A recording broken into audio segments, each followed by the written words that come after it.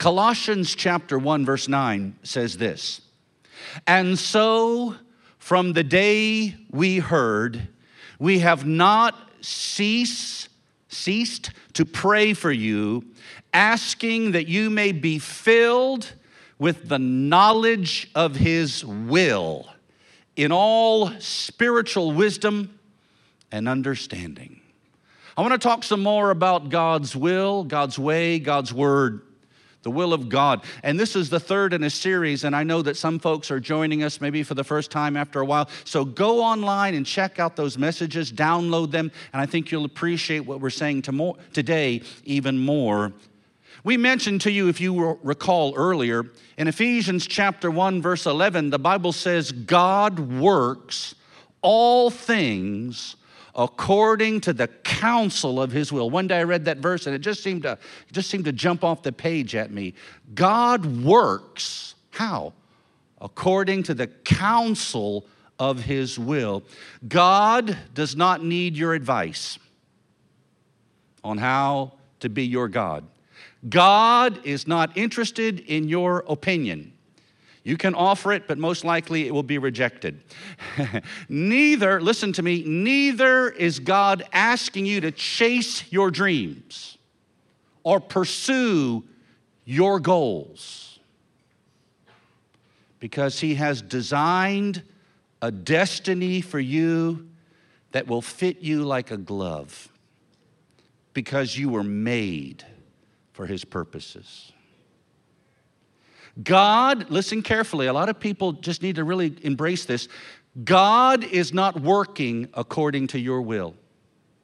Jesus didn't say, "My will be done on earth as it is in heaven." He said, "Your will." God is working according to his will. Are you listening to me? Many Christians are trying to believe for something. They're trying to use their faith for something that God never promised. As F.F. Bosworth once said, faith begins where the will of God, we're talking about the will of God. Faith begins where the will of God is known. If you don't know God's will, you can't have any faith. And the just shall live by faith. So without the knowledge of God's word, you can't live the Christian life. You see, it's so important. See, faith that isn't based on the truth isn't faith at all. It's fallacy, it's fantasy, it's fake faith. And fake faith doesn't produce anything except disappointment. So a lot of people, they have, quote unquote, tried to believe for something apart from God's will, and it didn't happen. And so they said, "Oh, all of that faith preaching, all that faith teaching, that doesn't really work." Well, faith does work when you work it correctly in the will of God. Amen. Hallelujah. Praise the Lord. Then again, prayer. Prayer does not change God.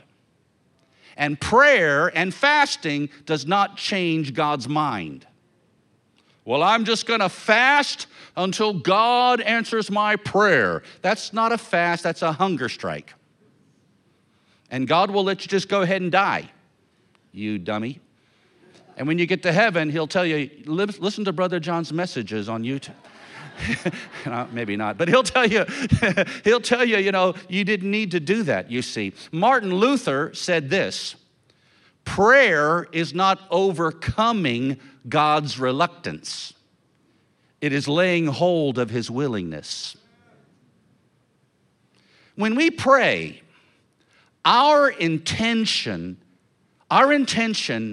should not be to alter the will of God for our lives, but to process the plan of God for our lives. See, prayer opens the door to God and gives him access into our situation so that he is allowed to work out his will in your life. Are you out there today? Amen. So you can pray for hours and hours and hours. You can go climb Mount Saramati if that makes you feel good. You can, whatever. You can have little candles, you can have music in the background. You can burn incense or something. You can have angels' wings. It doesn't matter. If you're outside the will of God, you're wasting your time. There's been a lot of wasted time in the body of Christ. F.F. Bosworth said this. Let me back up. The more you align yourself with God's will, the more he can work. See, God's not going to change his will for you. And you're wasting your time trying to persuade him to change his mind. He ain't going to change his mind. But what you and I can do is we can bring ourselves into alignment with his will. And the more we do that, see, we might do it in a measure here. We might do it a little bit here. We might do a little bit there. And you think, well, I pretty much got it. No, there's so much more. When you start in every area of your life conforming to his will, then what happens? God can work more. So in other words, the reason why God's not working very much in the lives of some Christians is they're not really walking in the light. They're not really walking in the will of God. At the intersection where his will meets your submitted will, grace is found. So again, this is what we're going to say earlier. F.F. Bosworth again said this: if you want what God wants for the same reason he wants it, you are invincible. Let me say that again. If you want the same thing that God wants for the same reason that he wants it, there's no stopping you. At that place of being submitted, you need to grab this concept. If you want to be powerful in God, you must be submitted to God. Being rebellious is being weak. Jesus is our example in all things. Nobody walked in the measure of anointing. Nobody walked in the same measure of authority. Nobody lived in the same measure of miracles as Christ. And he was completely submitted to his Father in all things. See?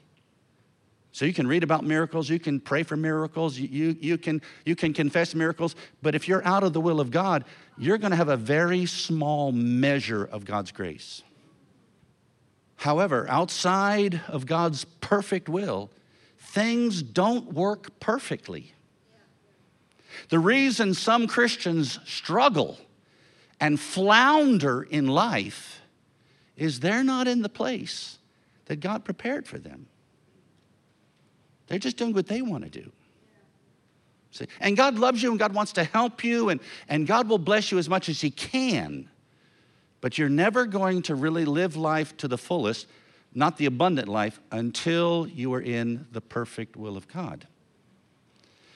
Some believers are trying to do things God did not ask them to do. I see this all the time, especially, in this part of the world. People are trying to do things and God didn't tell them to do that. They're not called, they just acted presumptuously. That can be dangerous. I said that can be dangerous. A few years ago,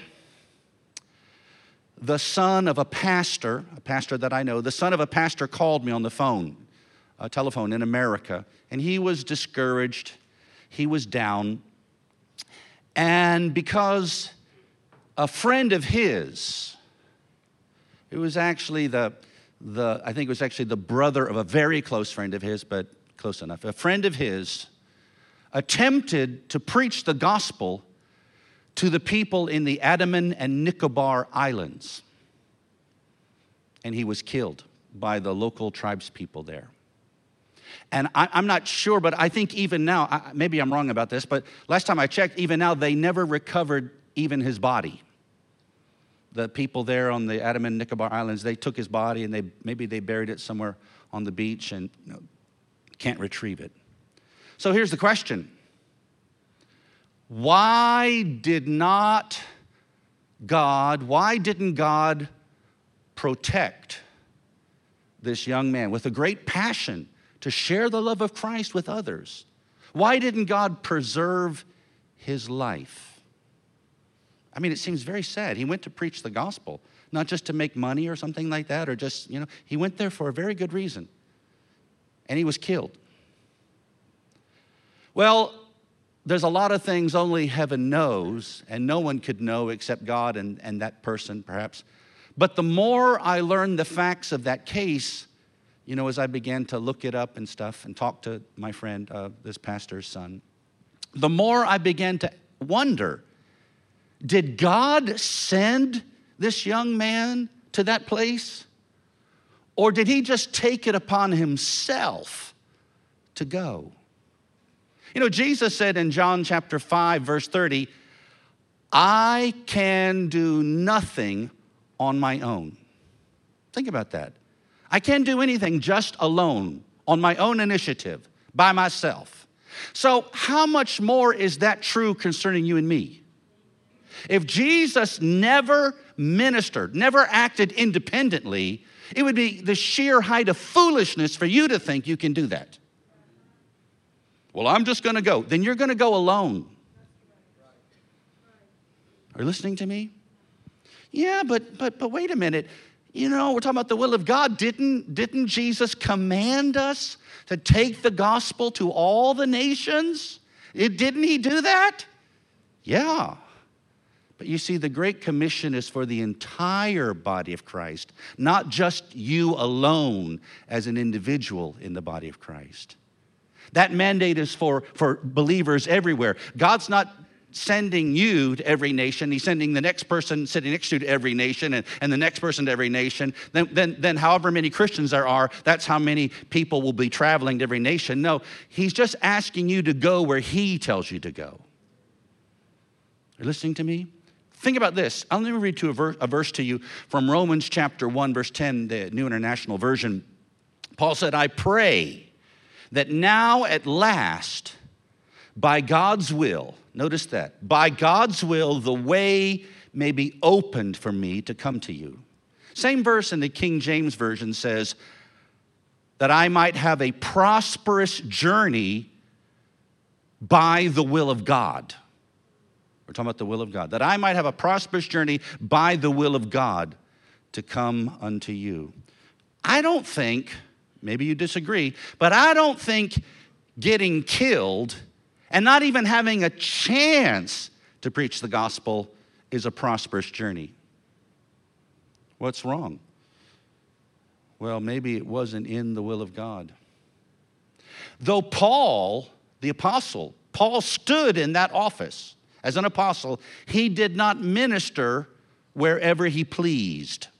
Come on, some people in Nagaland, they are blind to this fact, and that's why they're struggling. You've got to understand this. If you don't understand this, you may waste your whole time here on earth. Even though Paul was called an apostle, and in fact in Colossians chapter 1, I think it's verse 1, he said, by the will of God, I'm an apostle. He didn't go wherever he wished. If the Lord did not open the door for him, he did not proceed.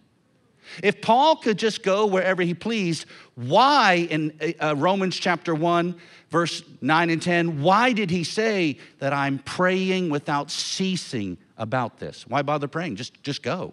If you've got the plane ticket, the boat ticket, whatever it is, just go. No. He was led by the Spirit of God. Amen. Sometimes we do know what to do, but we don't know when to do it or how to do it. So we have part of the will of God, and we run off and try to make it happen and fall flat on our face. Why? Because you're operating on incomplete information. Sometimes, Moses knew that God chose him to be a deliverer for Israel. He knew that. It came into his heart. So he tried to do it and fell flat on his face. Failed. Why? Because that was not God's method, and that was not God's time. But aren't you glad he's a God of a second chance, that even if you fail miserably, God doesn't give up on you. You may be living on the backside of the desert right now and think that, oh, well, I missed my chance. No, your burning bush is coming. I'm telling you, God can open the door for you. Hallelujah. It's not over. Hallelujah. Come on, somebody. Are you listening to me? But we're talking about the will of God, the plan of God. Even if our intentions are noble, even if we have the best intentions, it's dangerous to wander from God's will. Think about this verse, Proverbs chapter 18, verse 10. Proverbs 18:10 says, "The name of the Lord is a strong tower. The righteous man runs into it and is safe." I think for our purposes, it wouldn't do any injustice to the scripture to rephrase that verse this way. Listen to this and see if you can agree with it. The will of the Lord is a strong tower. The righteous man runs into it, and there he's safe. Hallelujah. It is outside the fortress that we are vulnerable. It is there where the enemy will attack us. In fact, you should know this. That is part of the devil's strategy, to lure you out from that place of grace, so there he can work his mischief. In fact, let me tell you this. He's waiting. I'm talking about the devil. He's waiting for you to make that mistake. He's waiting for you to make that mistake. Don't do it. As I live, I will stay in the will of God for my life. Hallelujah. I don't want to be a statistic. I don't want to be a mystery that people are wondering about. What about that guy? No, I want to be someone who walks in the light of the Word and the revealed will of God. Amen? God's best blessings are found in His perfect will. So don't settle for anything less. I like something Keith Moore said, very simple, but it's so profound. If it isn't quite right, it isn't right. Well, this is almost, it's close. No. Don't go for close enough, almost. You want to be right in the middle of God's perfect will for you. You cannot claim God's best if you're not living in His best. Come on, you may know the Bible backwards and forwards, and you've been in church all your life. It doesn't matter. If you step outside of that tower, you're vulnerable. The enemy's going to attack you. Come on. Hallelujah. So we need to know the mind of the Lord in all of these matters before we make decisions. In the book of Joshua, we read about the Gibeonites. They were a tribe of people living in Canaan's land during the conquest led by Joshua. And fearing that they would be slaughtered, annihilated by the Israelites, the Gibeonites pretended not to be from Canaan's land, but to be from a far distant country, you see. And they wore threadbare clothes, like old clothes. And they put moldy bread in their bags to give a false impression, you see. I know some rich people that come to church and dress real shabbily because they don't want anybody to know they have money. But that's another topic. And so when the Gibeonites met Joshua, they asked for a peace agreement. Let's make a covenant. Let's make a treaty. And the Israelites listened to their story, and it seemed plausible, and they observed their belongings, their clothes, their food. It was all moldy and stuff like that. And so they struck a deal. Will not harm you. Okay, fine. And Joshua 9:14 includes this little phrase.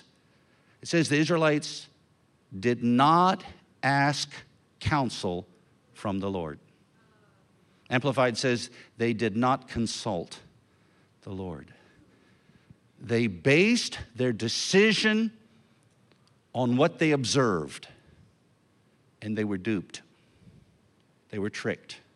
Later, just 3 days later, they learned that actually the Gibeonites, they're your neighbors. They're not from some other side of the globe. They're from here, you see. And they should have been wiped off the map, but it was too late now. And so it's actually kind of interesting. So because they had made a covenant, they said, we have sworn to the Lord that will not hurt you or harm you. They honored that, which is amazing. It shows you the kind of integrity those people had.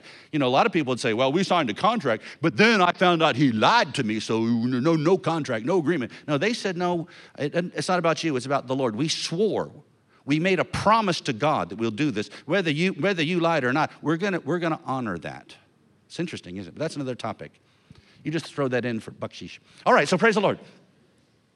So many Christians, and I don't know if they're here today, don't raise your hand. Many Christians, you know, they'll make decisions, like maybe they'll launch out into a new business venture.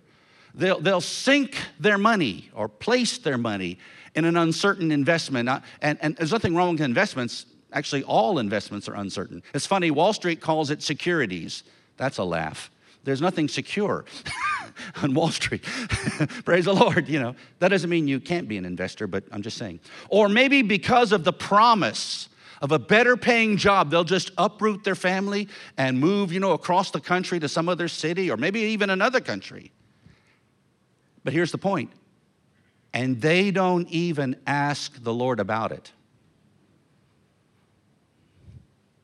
They don't confer with God. They don't even pray about it. See?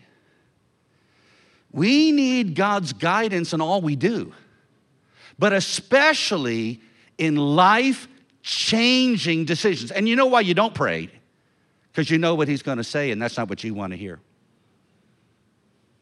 That's why sometimes it's helpful to counsel with people, you know, like in the ministry. A lot of times it's a waste of time. Because people have already decided what they want to do. They're coming to you as a show, as a pretense to say, I met with Pastor John, you know. And a lot of times they actually want you to give them a certain answer. Well, this boy is not a Christian, but he promised to go to church, so is it okay if I marry him? Well, no. Oh, so then that's not the answer they want. So they'll go meet with Pastor Doohickey and ask him what he thinks. He says the same thing. That's what the Bible says. Don't be unequally yoked with unbelievers. So they'll go to Pastor, you know, Doo-Wah or Pastor Dumbfunny. There's a lot of rent-a-pastors in Nagaland, so it won't be hard to find one. And they'll try to find someone who will give them the answer they want to hear, and they'll say, I've heard from God. They're looking for permission to disobey the Lord. Amen. And if you don't give them the answer they want to hear, they get mad. That's why some of you are mad right now. So, you know, you're going to make a life-changing decision. God loves you more than anybody you know. He's wiser than anybody you'll ever meet. He's willing to help you more than anybody alive. Why not ask him, what should I do? If you only lean on your own understanding, just rely on your noggin. You know what your noggin is, right? It's that bump that sits up on the top of your neck. If you only rely on your own human logic, the Gibeonites are going to cheat you. This is Nagaland. We got lots of Gibeonites out here. This is Northeast India. We got, you know, lakhs of Gibeonites around here. Okay, you're too quiet. Maybe you're offended. Maybe I'm stepping on your toes. Maybe this is just what you need. All right, thank you, Jesus. I'm going on. Praise the Lord. Amen. Listen, if I don't make you uncomfortable, you haven't been to church. The air conditioning is to make you comfortable. Pastor John is to make you uncomfortable. Because if you're never challenged, you'll never grow. I didn't come here to win Mr. Nagaland popularity contest. I couldn't. I'm not running for election. No one would ever vote for me. I know that. I don't care. I want to sleep with a clear conscience tonight. I just want to know that I've done my best to say what God once said. That's all I want. Whether you like it or not, it's not my problem. Amen. I'd rather be best friends with the Holy Ghost than best friends with everybody in Dimapur. Let's see, who else can we offend? Raise your hand if I haven't. Raise your hand if I haven't got to you yet. Amen. I'm conscious of how people feel. Don't misunderstand me. Well, wait a minute. Why didn't God alert Joshua? Why didn't he thunder from heaven and tell Joshua, you're making a mistake. Don't do this. These people are cheaters. They're liars. Why didn't God do that? God will not intrude into your affairs uninvited. Well, if God didn't want me to go there, he would just stop me. He would cause the train to be canceled or cause, the flight to be, delayed or something. No. God does not mess with your life just for fun. He will not intrude into your affairs uninvited. And by the way, if you were godly, you would do the same thing. Oh my. Oh my. Did you know the Bible talks about busybodies, meddlers in other people's affairs? Did you know the Bible says work, eat your own bread, and mind your own business? Someone should preach that message to every street corner in Nagaland. Work with your own hands, eat your own bread, mind your own business. Maybe we should stop and make a congregational confession right now. Work with your own hands, eat your own bread, mind your own business. Long before there was an internet, everybody in Nagaland knew everybody's business. The people in Dimapur know more about me than I know about myself. Mind your own business. Come on, you want to give advice. Oh, I could preach somebody needs to hear this. You want to give advice to all your neighbors. Look at your own life. It's a mess. It's a train wreck. What business have you giving advice to anybody? Why would I listen to you? I'm telling you, somebody's not going to like this. I've had people try to give me ministerial advice. This is what you need to do. This is how you should do it. And I look at their church. They got 10 people on Easter Sunday. Why should I listen to you? Why should I bother listening to you? Huh? You can't rub 2 rupees together. You want to give financial counsel. Ha, ha, ha, ha, ha. I'll give you some counsel. Work with your own hands, eat your own bread, and shut up. That's my translation. Amen. Amen. I just don't feel you're angry enough. I need you to go some more. Hallelujah. Much is lost. Much is lost in our lives because we don't stop and confer with the Lord. And I think I don't know about you, but sometimes we have this opinion or this thought in our heads that, to hear from God, to get direction from Him, it's going to take like weeks or something like that. It's going to be a long process, and who has time for that?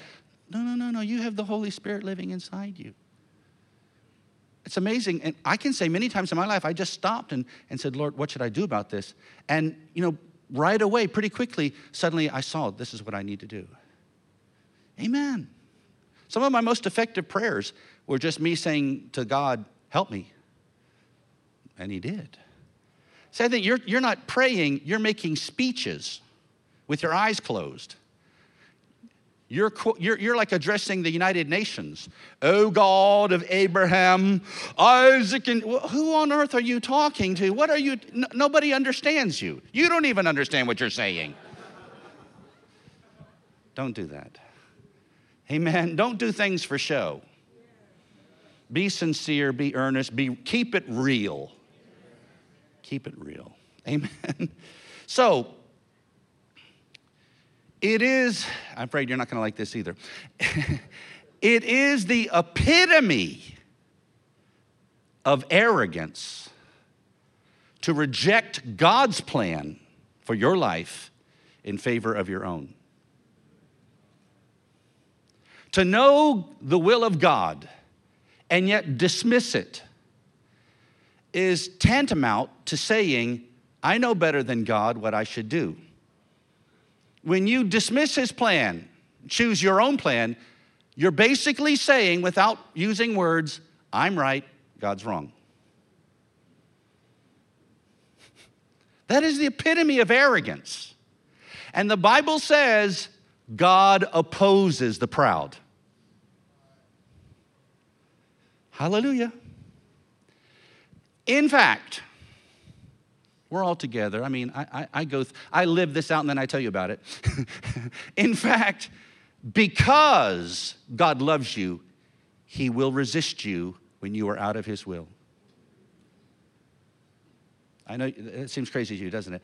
Because God loves you, he will resist you. He will oppose you. He will stop you. He will thwart you. He will hinder you because you're going out of his will. You see, if God blessed your ideas, your plan, your thoughts, then you would never be motivated to seek him. You would never stir yourself up to discover his plan for your life. You would just go along, content out of God's will. I know you have dreams. What I'm telling you is God's dream for you is much better. It's much bigger. It's more blessed. And the thing that might be hindering your dream from coming true is your dream. Lay it on the altar before God and say, I'll do your will. God has a dream for you. Hallelujah. Praise the Lord. Living outside God's will is the hard life.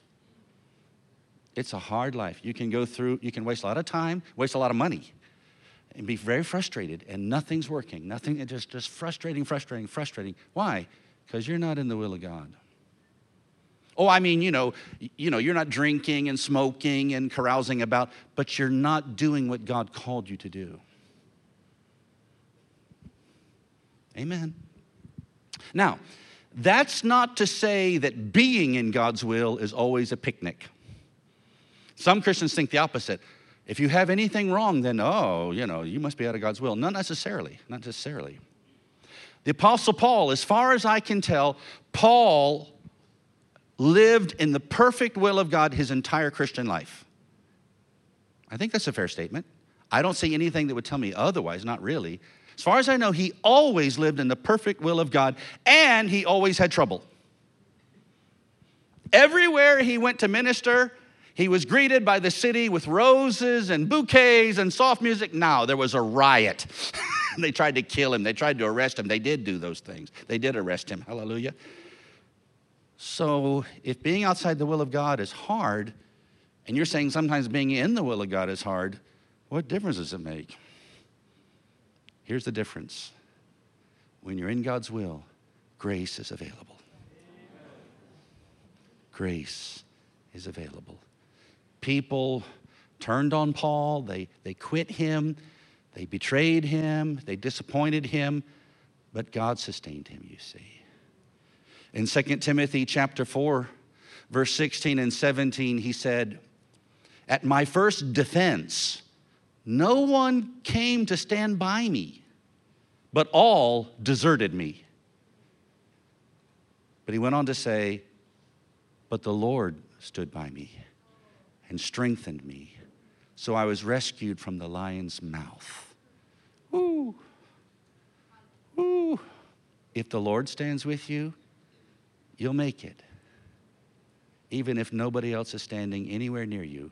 If God's on your side, if God's in it, if God's working for you, you can make it. You'll make it. I don't care if everybody in your family is against you. I don't care if everybody in your village hates your guts. It doesn't matter. If God stands by you and he strengthens you, you will be delivered from the mouth of the lion. Amen. But if you're outside the will of God and you are arrogantly pushing your agenda instead of God's plan, you may have lion teeth marks all over your behind. Praise the Lord. So here's the point. We cannot determine God's will merely by circumstances. You cannot determine God's will only by circumstances. Just because it is smooth sailing at the moment doesn't mean that's God's direction for you. Likewise, just because you hit some rough waters, that doesn't necessarily mean you missed God. So how can we know? We must know. How can we know the will of God? That's my introduction, ladies and gentlemen. Now let me begin my sermon. Colossians chapter 1, verse 9. That's a scripture I read at the beginning. You probably forgot about it. Colossians 1:9. Let me read it one more time. And so, from the day we heard, we have not ceased to pray for you, asking that you may be filled with the knowledge of his will in all spiritual wisdom and understanding. So, it must be God's will for you to know his will. It must be God's will for you to know his will. Paul would not pray for something God did not want you to have. And this is scripture. This is inspired by the Holy Spirit. So that means you can pray this prayer for yourself. You can pray this prayer for your children. You can pray this prayer for your family, or your friends. In fact, you can pray this prayer for an entire church. He's not just praying for the pastor and his wife or something like that, the deacons. He's praying for the entire church. You can pray for an entire church. And evidently God will honor that. In fact, not only can you know God's will, he says that you may be filled with the knowledge of his will. Filled with the knowledge of his will. The Greek word for filled is plerao, crammed full, filled to overflowing. Not just knowing a little bit about God's will, you can have a super abundance of the knowledge of God's will for your life. And the Greek word for knowledge, a little technical now. The Greek word for knowledge is not the normal word. It's the word, I'll pronounce it, epignosis. Epignosis. You think I'm talking about pork, but it's actually a Greek word, epignosis. And it literally means, or it actually means precise and correct knowledge. So that means we're not confined to knowing God's will in a vague and general sense, just broadly speaking. See, everybody here knows God's will in a very general sense. Well, I know that it's God's will that that sinners repent. I know it's God's will that we believe on Jesus. Oh, that's good, but that's very vague. It's very general. God wants you to have precise knowledge of his will. What people in the military call actionable intel. Actionable intel. Like sometimes, like in the government, they'll say something like, well, this department was warned about a terror strike. But they'll say, yes, but it wasn't actionable intelligence. It's just telling us that we might get attacked. What do we do with that? We don't know what to do with that. But if you could tell us this person at this time, at this place is going to do this, now we can do something about it. So that means you can know exactly what God wants you to do in every situation in life. That's worth having. That's worth having. If our knowledge of God's will is limited, our ability to please God is limited. Because we cannot do what we do not know. So you say, everybody here says, oh, I want to please the Lord. Yeah, but what you think pleases him may not be what he wants. So you're not to serve God the way you want to serve him. You are to serve God the way he wants you to serve him. Right? Praise the Lord. But as our knowledge of his will expands, the potential for more grace expands because God works everything according to his will. That's what he's working. And grace is God's work, his help, his intervention, his influence, you see. So 2 Peter chapter 1, verse 2 says this, New Living Translation, may God give you more and more grace and peace as you grow in your knowledge of God. So this would include growing in the knowledge of God's will, wouldn't it? More grace, more divine intervention, more favor, more blessing, more help as you grow in the knowledge of God. Well, the knowledge of God would have to include what God wants, what God's will is. So as you grow in the knowledge of his will, there's more grace available to you. Hallelujah. So again, some people think like, I don't need to listen to this sermon, just pray for me. I'd be wasting my time. You'd be wasting your time. There's no substitute for knowledge. If there was, you don't need a Bible. Amen? Are you still here today? I believe it's God's will that you say amen. Thank you. And Paul didn't pray this prayer in Colossians 1:9 just one time. Read that verse again. It says, from the moment we heard. As soon as he knew about these believers, he started praying for them.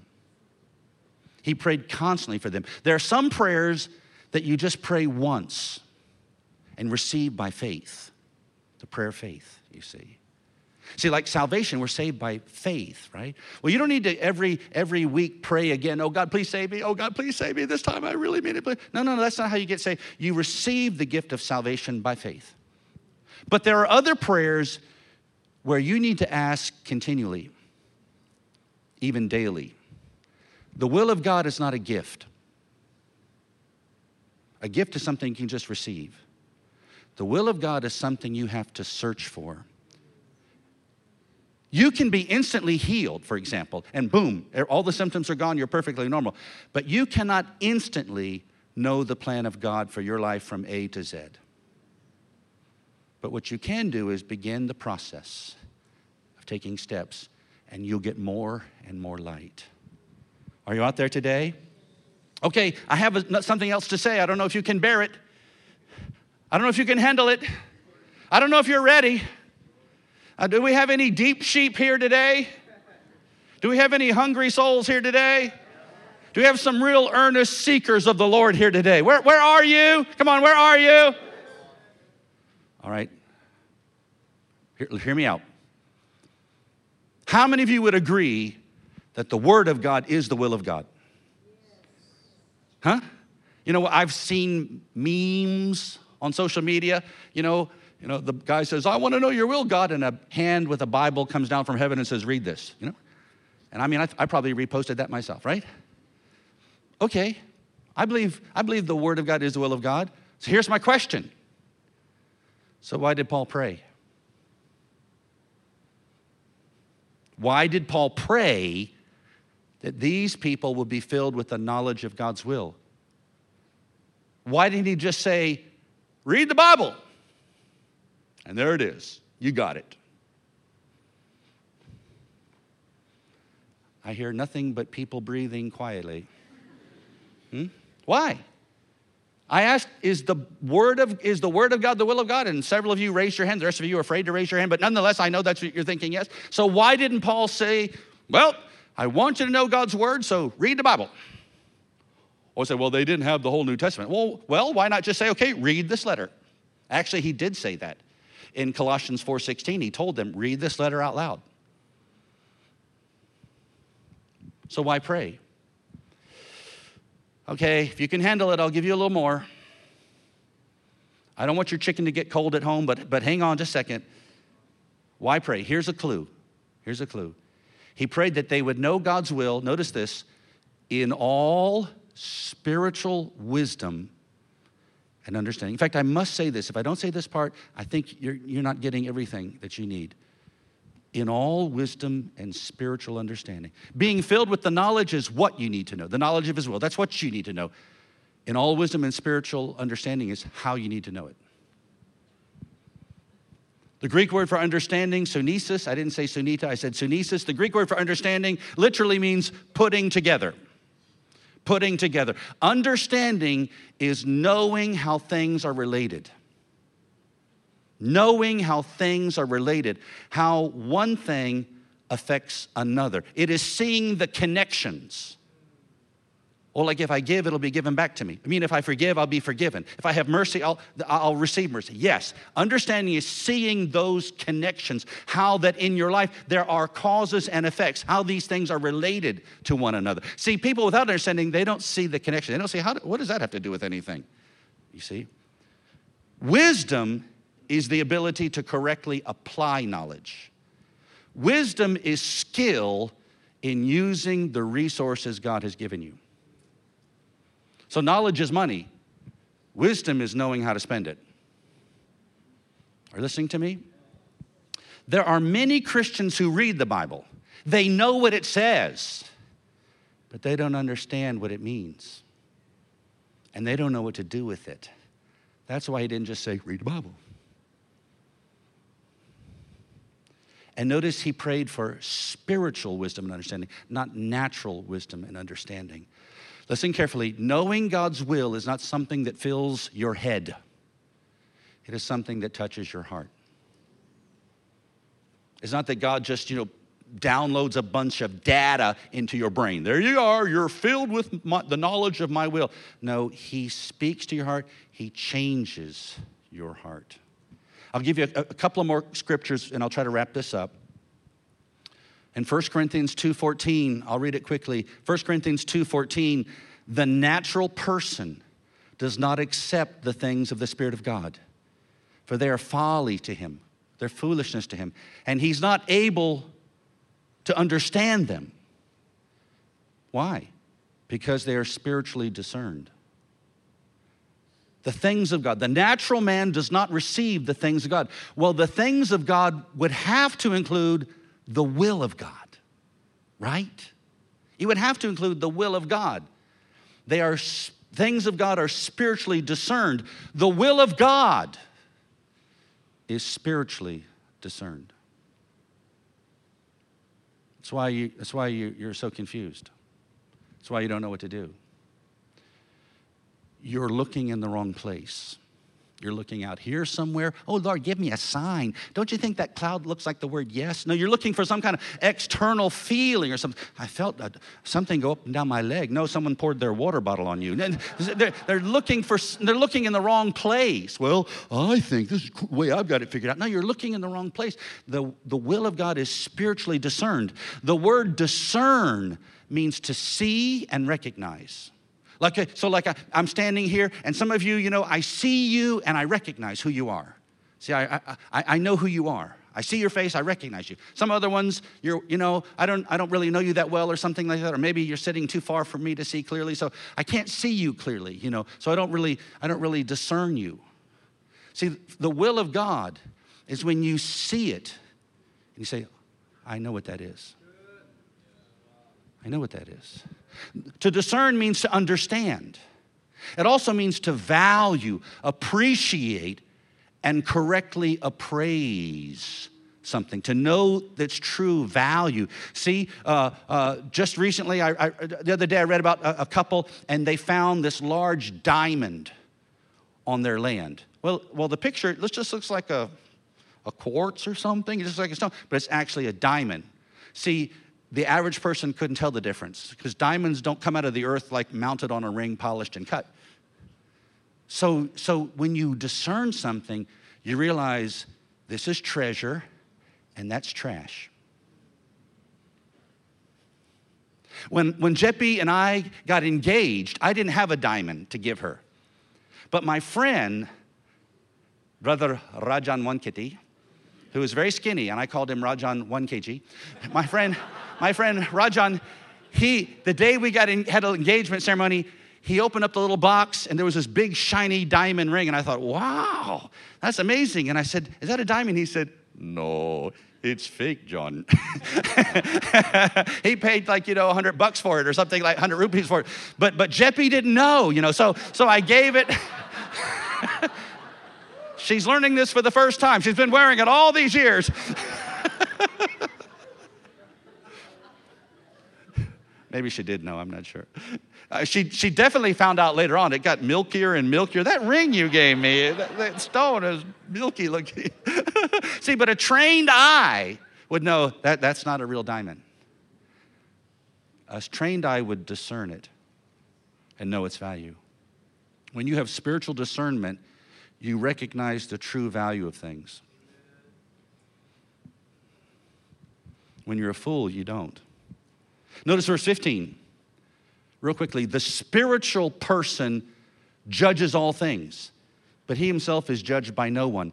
The Greek word translated discern in verse 14 is the same Greek word translated judge in verse 15. It's the exact same word. So here's the point. Even though you are a born-again child of God, and I know you are, and even though you've been baptized with the Holy Spirit, and thank God, if you live more in the natural rather than the spiritual, you won't have any discernment. I don't care if you've been to Bible college. I don't care if your mother was the woman's leader. I don't care how long you've been going to church. If you live more, the natural man does not receive the things of God. They're spiritually discerned. Even though you are a Christian, if you're more a natural man than a spiritual man, you won't see and recognize God's will. You won't understand it, and you'll never appreciate it. But the spiritual man understands the true value of all things, even though nobody understands his value. So here's the thing. One characteristic of being spiritual. Spiritual doesn't just mean you speak in tongues. The Corinthians spoke in tongues, and Paul said, you are babies, you're carnal, you're fighting among one another. The spiritual man, not just someone who's read the Bible, that's great, but that's not enough. The spiritual person is the one who allows his spirit to be the dominant force in his life. His spirit is the dominant force. And that's what it means to be spiritual. This one characteristic of being spiritual is knowing and understanding God's will. So when you say, I just don't understand God's will, I can't figure it out. Well, what you're telling us is, I'm very carnal, actually. And now it's really quiet. Ushers, please lock the doors and bolt the front door. And if you don't start saying amen, I'm going to turn that AC off. Okay, real quick. Mark 8:17. Why are you discussing the fact that you have no bread? Do you not yet perceive or understand? Are your hearts hardened? By the way, notice that Jesus, he spoke kind of rough with these guys. The disciples, real quick, forgot to pack bread on the journey. And as they're on the boat going across the Sea of Galilee, Jesus told them, beware of the leaven. You know what leaven is, right? Like the yeast you put in dough. Beware of the leaven of Pharisees. And the disciples talked among themselves and said, he said that because we forgot the bread.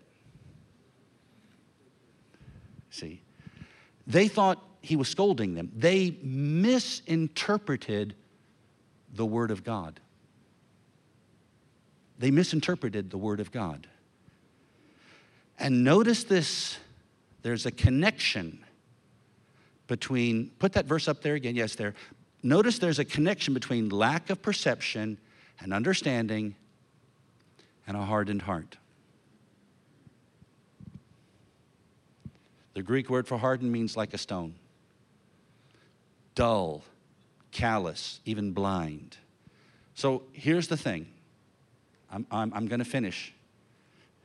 It's possible to know Jesus. It's possible to follow Jesus as these men did and have a hardened heart. See, he's saying, why don't you understand what I'm saying? Why don't you perceive what I'm talking about? And what he's saying is, it's because your heart is hardened. That's what he's saying. It's possible to be in the ministry as they were and have a hardened heart. It's possible to be in the presence of the Lord as they were and have a hardened heart. The disciples were living morally clean lives, but they were more naturally minded than spiritually minded, and it blinded them.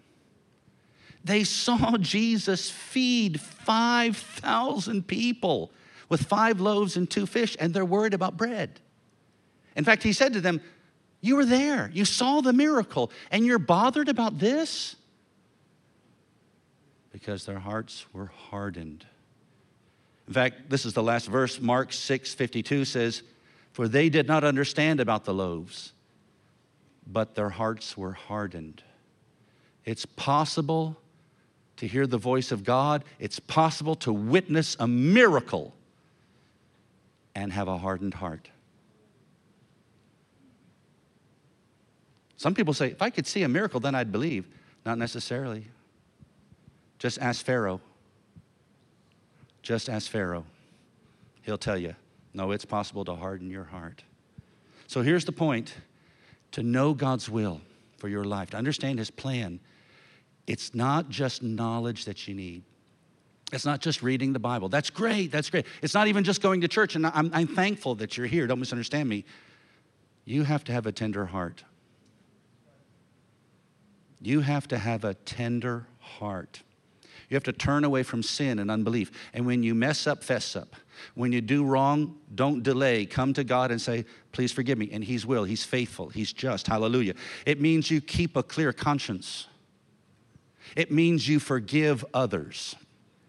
But be tender-hearted, forgiving one another. People who are tender-hearted forgive others. The opposite of tender-hearted is hard-hearted. Unforgiveness is why you don't see the plan of God clearly.